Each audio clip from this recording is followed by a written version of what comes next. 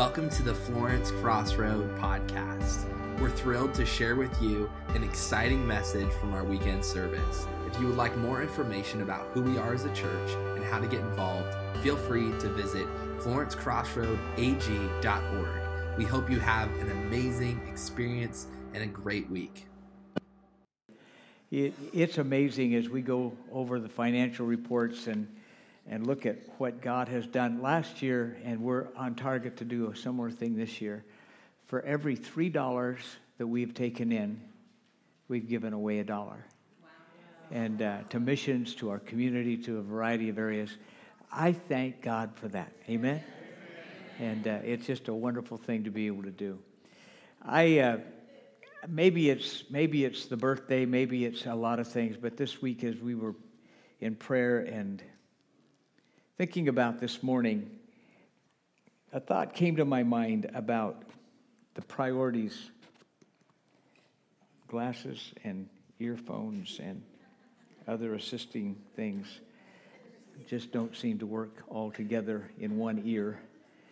And so some things are going to have to change. I don't like the way that guy sounds anyway. But in thinking about today, the Lord just began to prompt me about some things that many years ago I set as a priority. And I have a question. Have you ever asked God to help you set priorities? It's one thing for us to set priorities, but it's a whole nother matter when we invite the Lord to help us to establish priorities in our life. Priorities.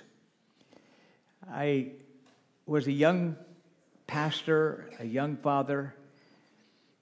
Life was extremely frenetic and busy. We were watching God do some incredible things. Church was growing. We were expanding. We were building. And I was doing everything at the expense of my children and my wife. I would get up early morning, and I would leave, and I would go to a ministry assignment. I would go to a building project. Many of those days, I would come home, and the kids were in bed because it was after dark. And there were days when I didn't see my children. And the Lord began to deal with me about that. What doth it profit a man to gain the whole world and lose his family, lose his soul? And the Lord took me to the Word, and it's found in the book of Exodus chapter 18, and helped me to understand His priorities. I'm not going to tell you that I am the picture of virtuous life. I'm not going to tell you that my life and my way is the best or that I am the best example. But I can tell you that when I set these priorities, God helped me as a husband, as a father, a grandfather, and as a pastor. And these principles, whether we're engaged in a leadership role, whether we have a business or not, whether we have influence over other people, these principles work. They're priceless, timeless, and they know no limit nor boundary to how they will impact those around us. In the book of Exodus, it says, "And so it was on the next day that Moses sat to judge the people. And the people stood before Moses from morning until evening." Now that is a long work day. I see Moses here as the pastor of a large congregation. Theologians are not clear on how many people came out of the Exodus. Estimates of between 1.5 and 3 million people. That's a large congregation. It says, "And the people stood before Moses from morning until evening. So when Moses' father-in-law saw all that he did for the people, he said, 'What is this thing that you are doing for the people? Why do you alone sit, and all the people stand before you from morning until evening?' And Moses said to his father-in-law, because the people come to me to inquire of God, and when they have a difficulty, they come to me, and I judge between one and another, and I make known the statutes of God and his laws. So Moses' father-in-law said to him, the thing that you do is not good. Both you and these people who are with you will surely wear yourselves out. For this thing is too much for you. You are not able to perform it by yourself. This passage helped me to align some things from a biblical perspective in my own busy life. There was an old model of ministry where the pastor did it all. I remember our first church, I'd get up at 3:34 in the morning, I'd go out and stoke the fire, and the wood, we had a big old wood furnace in the church, and I would stoke it and get it hot, so by the time people came, it was in the mountains, it was cold. By the time they get there, it was nice and warm. Some mornings it was hot. We had an infestation of horse-faced flies that would come in there, and they would nest, and when I'd kick up that furnace, all of a sudden we'd have a whole horde of flies. They would be dropping from the ceiling, so my role was to go in there and clean them off the floor.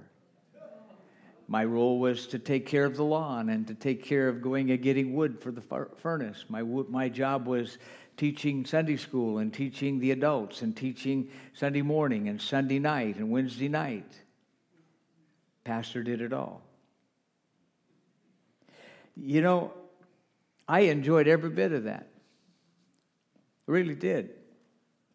But it was not good. My job is not to do ministry. That's your job. My job is to equip you to do your job. Hello? That doesn't mean I don't do ministry. Please understand that.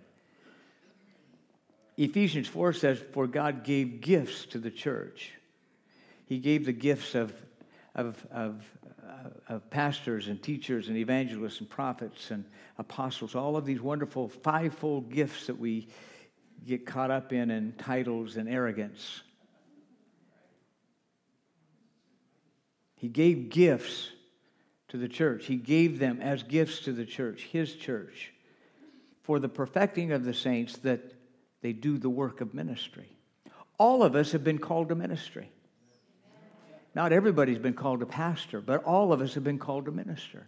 All of us have been called to be representatives and ambassadors of Jesus Christ. All of us have unique gifts and graces and talents that he uses in us to impact our world. He really does. But my job, I saw it as to do it all, to lead it all, until God began to show me what his priority really was for my life. And the first thing he showed me was how important prayer is to the work of the kingdom. Exodus 18, verse 19 says, now listen now to my voice. I will give you counsel. This is Jethro to his father-in-law, to his son-in-law, Moses.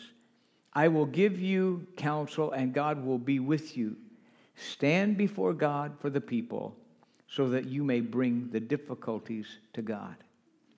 On a Sunday morning, you see me for 35, 40 minutes, maybe an hour. And I stand here this way.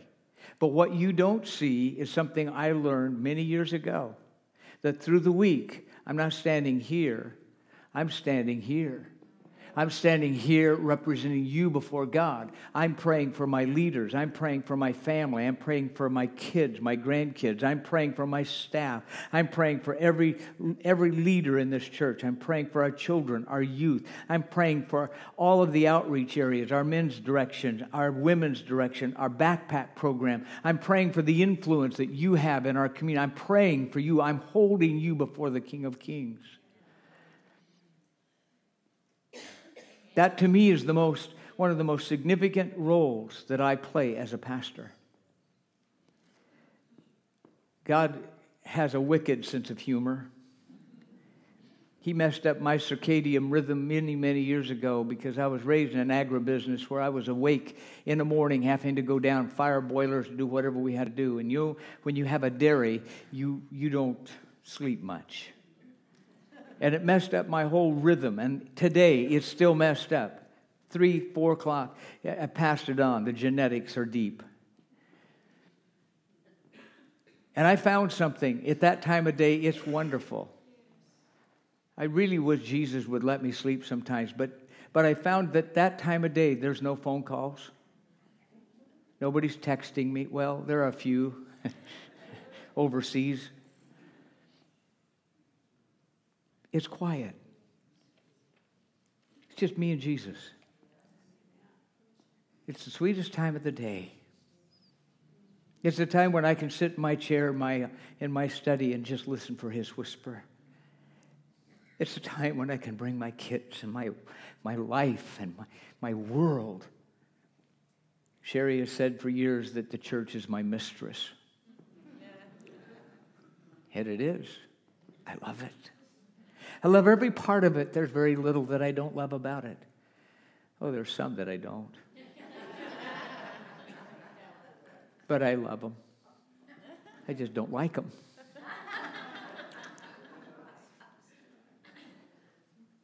But the kingdom, God gives to me answers. He speaks to me as I bring your needs to Him, as I bring the church before Him, as I bring our community before Him, as I bring our nation before Him.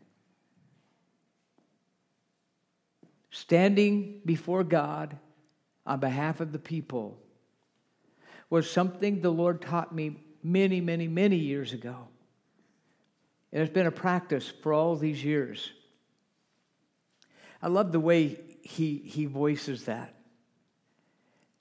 I love the way that He challenges us in that. But while I learned to pray for the church and for our community, I also learned a word. It's not a very big word. As a matter of fact, it only has 2 letters in it. But it's one of the most important words in my vocabulary. It's the word no. You see, I can make more money, but I can't make more time. I can make a lot of things, but I can't make more time.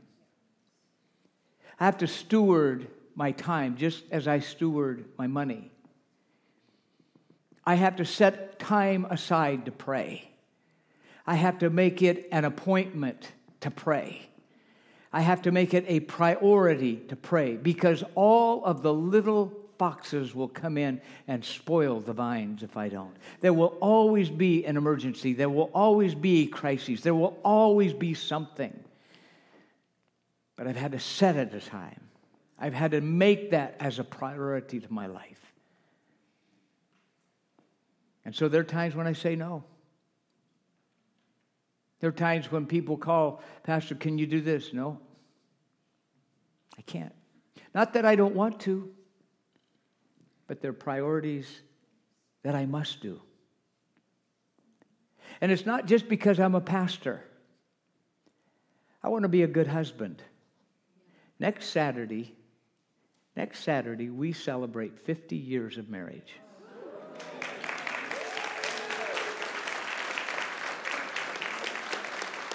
To the same people.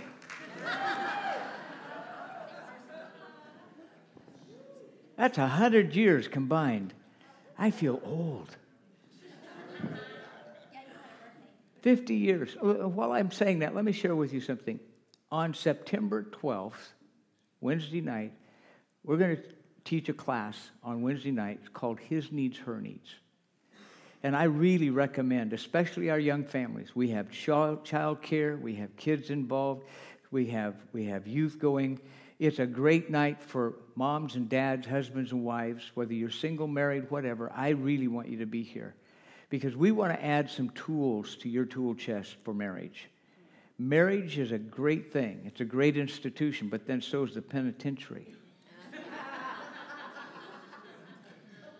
And we would prefer it to be a little more accommodating than that, amen? And there are some things that we really believe.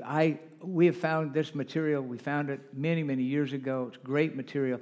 And it really will enhance and help any marriage that will put to practice these tools. So we're focusing on our families. I pray that you'll listen to that. But I'm saying all of that to tell you that we have to set priorities. And no is one of those words that we need to learn in our language so that we are able to decipher and discern what really is important versus what we're doing. Second thing is to teach. Verse 20 says, "And you shall teach them the statutes and the laws, and show them the way in which they must walk, and the work they must do." I like alliterations, and I have them in most of my messages. And here I think God likes them too. He says, because it's the way and the work. The way they must walk speaks about their character, and the work they must do speaks about their ministry. We're all called to ministry. But without character, we will have none. Character is essential. Whether you're a pastor, whether you're not a pastor, whatever you're involved with, as a husband, as a father, character is essential. I haven't been perfect, but the one thing I've tried to do is whatever I am here, I am at home. I don't want to be different. I don't want to be phony. Hello? And I hope I've been that way. I hope that most of my life that I've been genuine and authentic. Because you see, kids have a way of seeing through the phony and the plastic. I've always been kind of gun-shy of pastors that glory to God. They scare me. When I see that, I put my hand over my wallet just for the sake of... I don't like this phoniness, this old King James English praying. God is contemporary and up to date. I mean, he knows when somebody says, "Hey, dude," he understands. I'm not making fun. I'm just telling you that we don't need to be plastic, be authentic, be real, be genuine. I got birthday cards from some of my grandkids and my kids. It's amazing how irreverent they are. I think they learned it from their father. Be real. Somebody asked me years ago, "Pastor, what is your platform? What is your program for church growth, for reaching the lost?" Can I tell you my simple platform? Feed the sheep. You see, if I feed the sheep and they're healthy sheep reproduce lambs. It's an organic dynamic. If I teach you and you grow because of the teachings that we give you, you'll be healthy. And as a healthy child of God, there will be a life in you that's different than the life outside of you. And it will draw others to you, to the light that's within you. And just as I take time to pray, one of the things that I fundamentally found that's so important to me is that I don't just find these messages on a book. Well, they're in this book. But there are hours. Jeff and Lauren and John, when they teach, when they preach, I know the hours they spend in prayer. They come in and raid my office of books. They do. They come in and they ask for insight. They ask, and they share with me what they're learning. And I just love it because I see their eyes light up and God is revealing stuff to them. They're growing. It just thrills me to death. Well, not to death, but The point of what I'm trying to share is Moses was understanding he needed to teach them. And that's what I try to do here, is to teach you, bring you in. But it's more than just teaching a congregation. It's teaching life principles. It's helping people to recognize that there's more to this thing than just coming to church and singing a song. It's how do I make application of the things that I'm learning so that I can reproduce that and leave legacy within my kids and my grandchildren. That's my heart. That's my hope.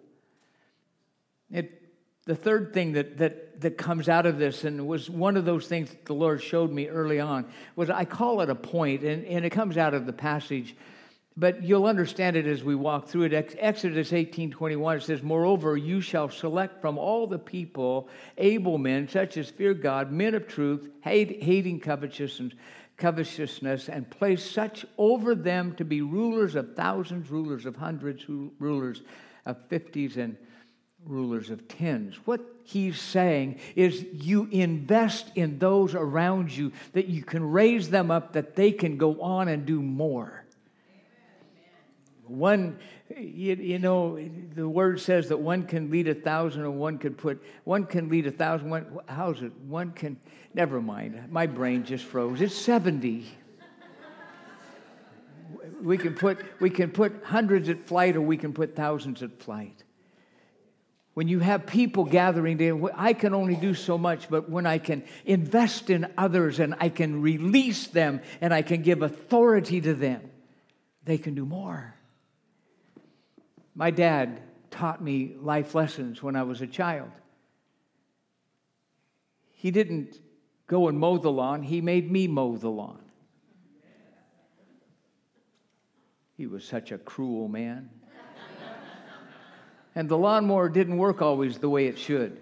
And you would crank, and you would crank, and you would crank, and you would crank, and nothing would happen. And then you would just say words that you shouldn't say. And then your mother would hear them, and you would get your mouth washed out with soap. It was not a good thing. Mowing the lawn was a learning experience of a variety of things. I remember having a difficult time with this stupid lawnmower. My dad came home, and I was cranking. He says, "Let's look at the spark plug." Took it out, cleaned it off, put it back in. He says, "Hold that plug. Let's see if it's got any spark." He was a cruel man. It was a great life lesson. Oh, that's child abuse. No, it's a great life lesson. I learned about shocking experiences. It wasn't a bad thing. He believed in me. He entrusted me with things. He gave me responsibilities. He let me fail. He had 3 partners in his business. He went on vacation. I'm 16 years of age. My dad has taught me about profit loss. He's taught me about business plans. He's taught me about all of the dynamics of leading and doing and understanding a business. And he left me as the manager when he had 2 partners for 1 week. Who would do that? You see, he appointed me. He believed in me. He trusted me. He was willing to allow me to fail in order to grow. Do we do that with our kids today? Or do we do everything for them? And by doing everything for them, they lose. And we lead them into nothing.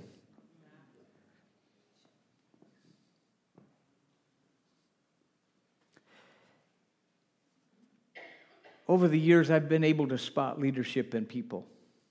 It's a gift, and I can see that leadership. I can't always spot character, because character is something unique. We had a lady that molested some children in her care, and she was a part of our daycare program, and as a result of it, we had over 700 families investigated, and it was a horrible thing. And the investigator said, "We've never seen anything like this before. There's only 2 children." And as a woman, she came to you confessing it, and then we had to take her to them. Here's the thing that was so amazing to me. Out of all of that dynamic, out of all of that challenge that was there, it hit the press. A lady came to me, a lady reporter, and she says, "Didn't you know?" And I looked at her and I said, you're a fine lady. You look very intelligent. You look sharp. You sound articulate. But I can't see your heart. I can't see your soul. Only God can see that. And I can't be held responsible for what I cannot see. We came out of it. Everything worked out. It was interesting. It was a challenge. It was an experience of my life I don't dare want to repeat. But what I'm trying to tell you is this, is that leadership is one thing. But leadership without character is a fatal flaw.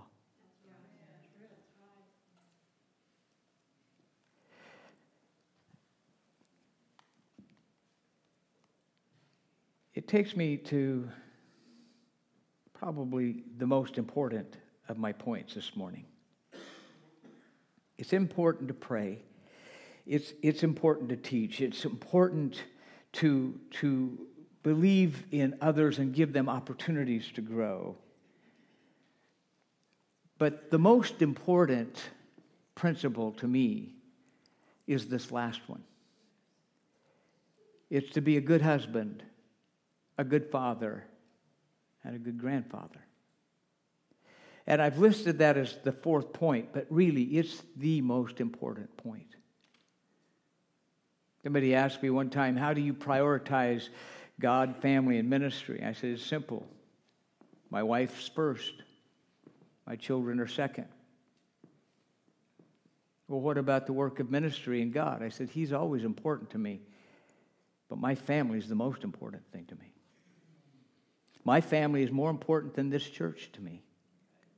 My family is more important than my finances to me. My family is more important than anything in life to me, save Jesus Christ. Please understand, it's Jesus and my wife. It's Jesus and my children. Understand that. But the work of ministry, I've seen ministers lose their families over trying to be successful in ministry. I've seen businessmen lose their families in building an empire, but they lose their own children and they lose their marriage. God gave me a wife. God blessed me with children. And how can I take those gifts in any light manner and hold them at such a point that everything else is crowded over them? Another car, another home, another vacation will never change, will never take the place, will never, ever, ever satisfy what God has given to me and my family. And any man that thinks otherwise is a fool. Living a foolish life and a selfish life. I've not been the best daddy, but I've been the only daddy they've had. You can talk to my son later. Maybe Wednesday. He won't be here.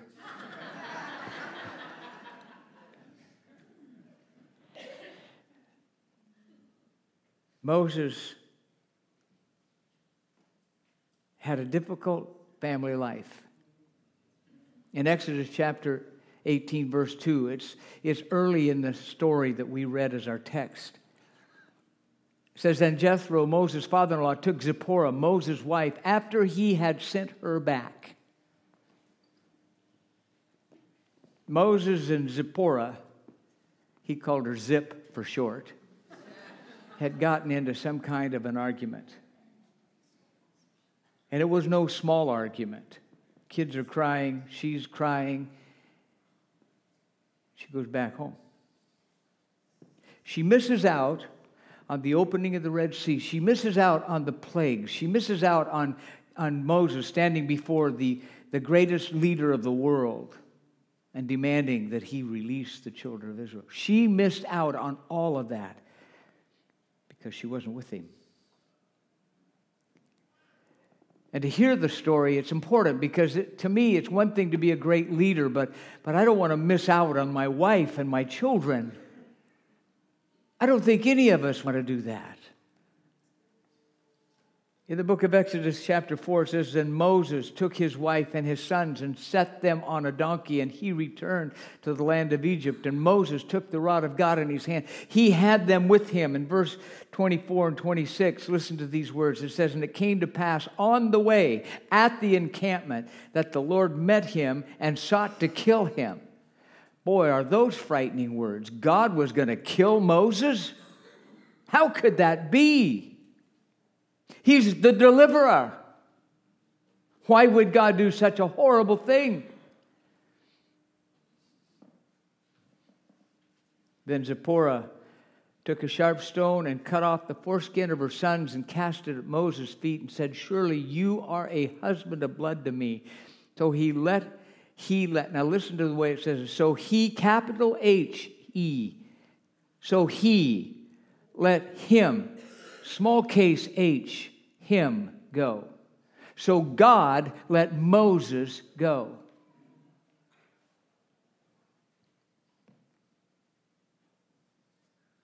Then she said, "You are a husband of blood because of the circumcision." Why would God plan to take out Moses? You heard me tell you that character is extremely important in leadership. Moses understood the covenant between God and the Jews was a covenant that was sealed by circumcision. And Moses was living one life while preaching another. And because of the contradiction in character, God says, if you don't straighten up, boy, don't make me come down there. And that's exactly what he was doing. And so his wife is crying, his kids are crying. Well, you would too if you'd just been circumcised. By your mother. It'd be embarrassing. You know, think about this. Abraham was given a covenant. He says he was given the covenant of circumcision as a statement of the salvation of his people. And I can just see Abraham saying to God, circumcision as a sign? God, you gave Noah a rainbow.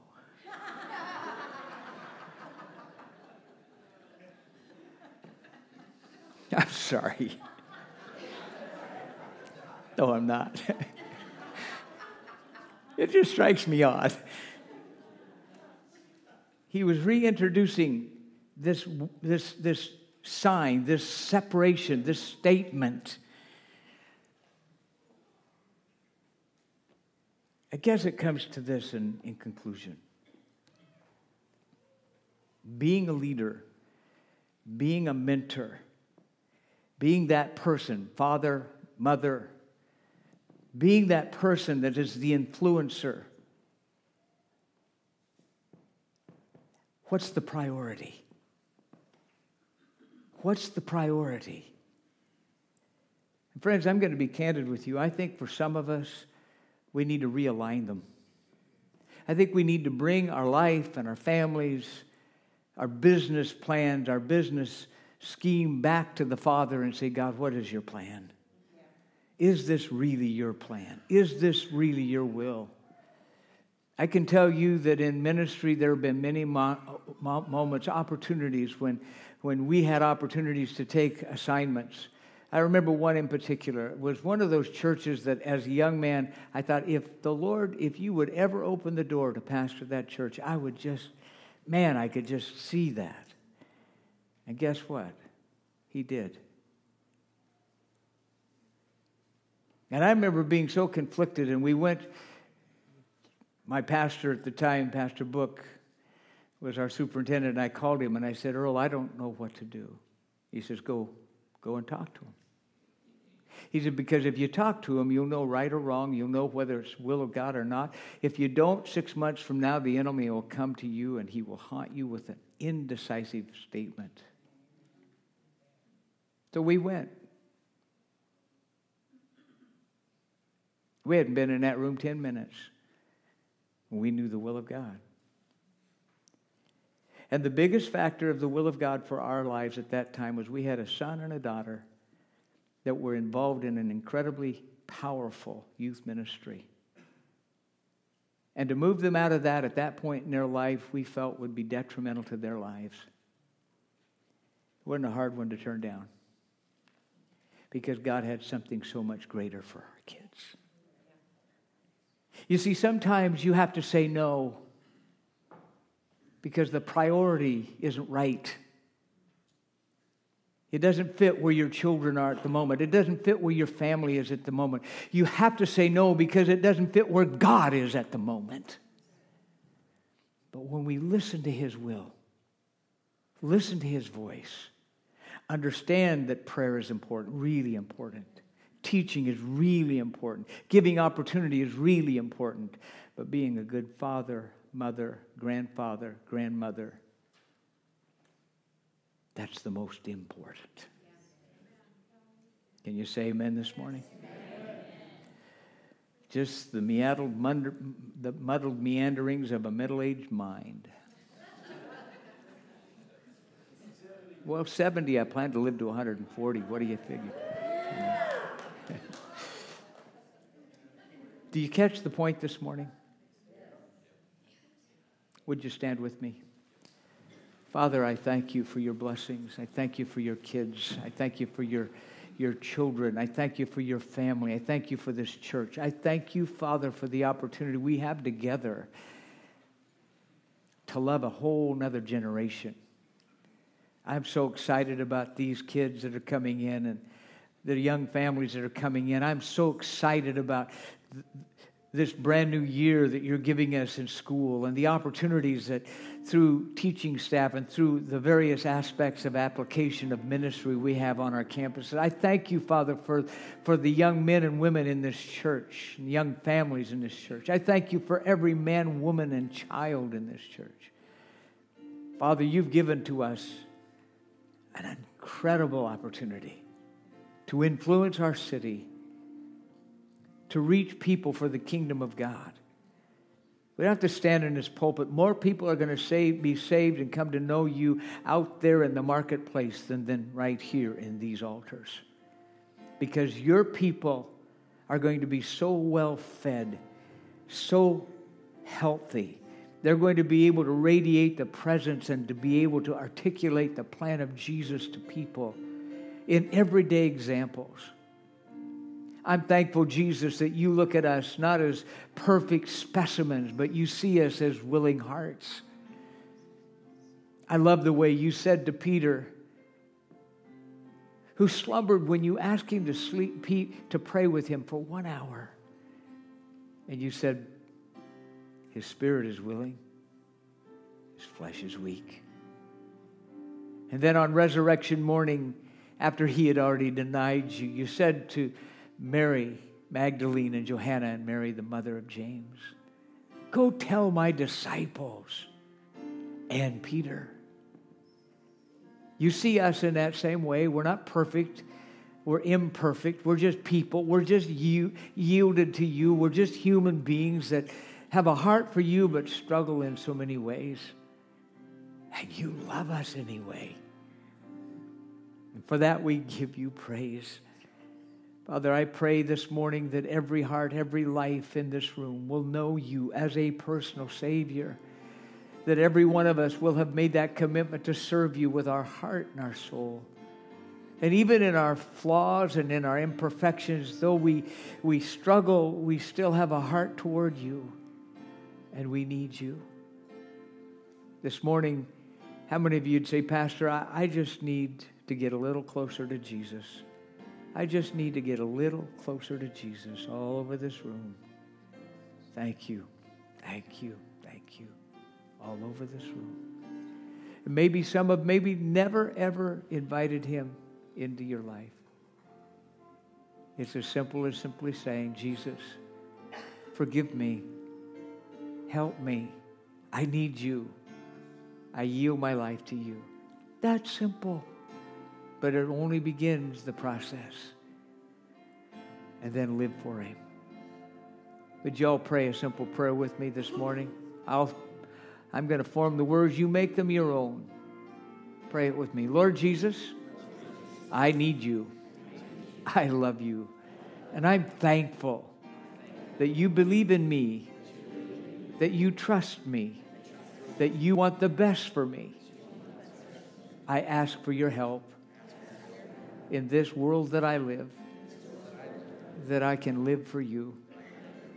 I need you. I call upon you to help me right now. In Jesus' name. Turn to somebody and say, I want to be the best me that I can through Jesus Christ. Amen. Would you lift your hands for the blessing this morning? Lord Jesus, I speak your blessing over your church, over your people, that, Father, you will bless them. You will keep them. You will guide them.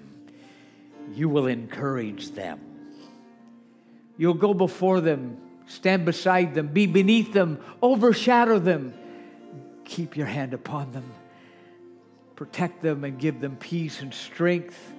And in all ways, bless their lives. In Jesus' name I pray.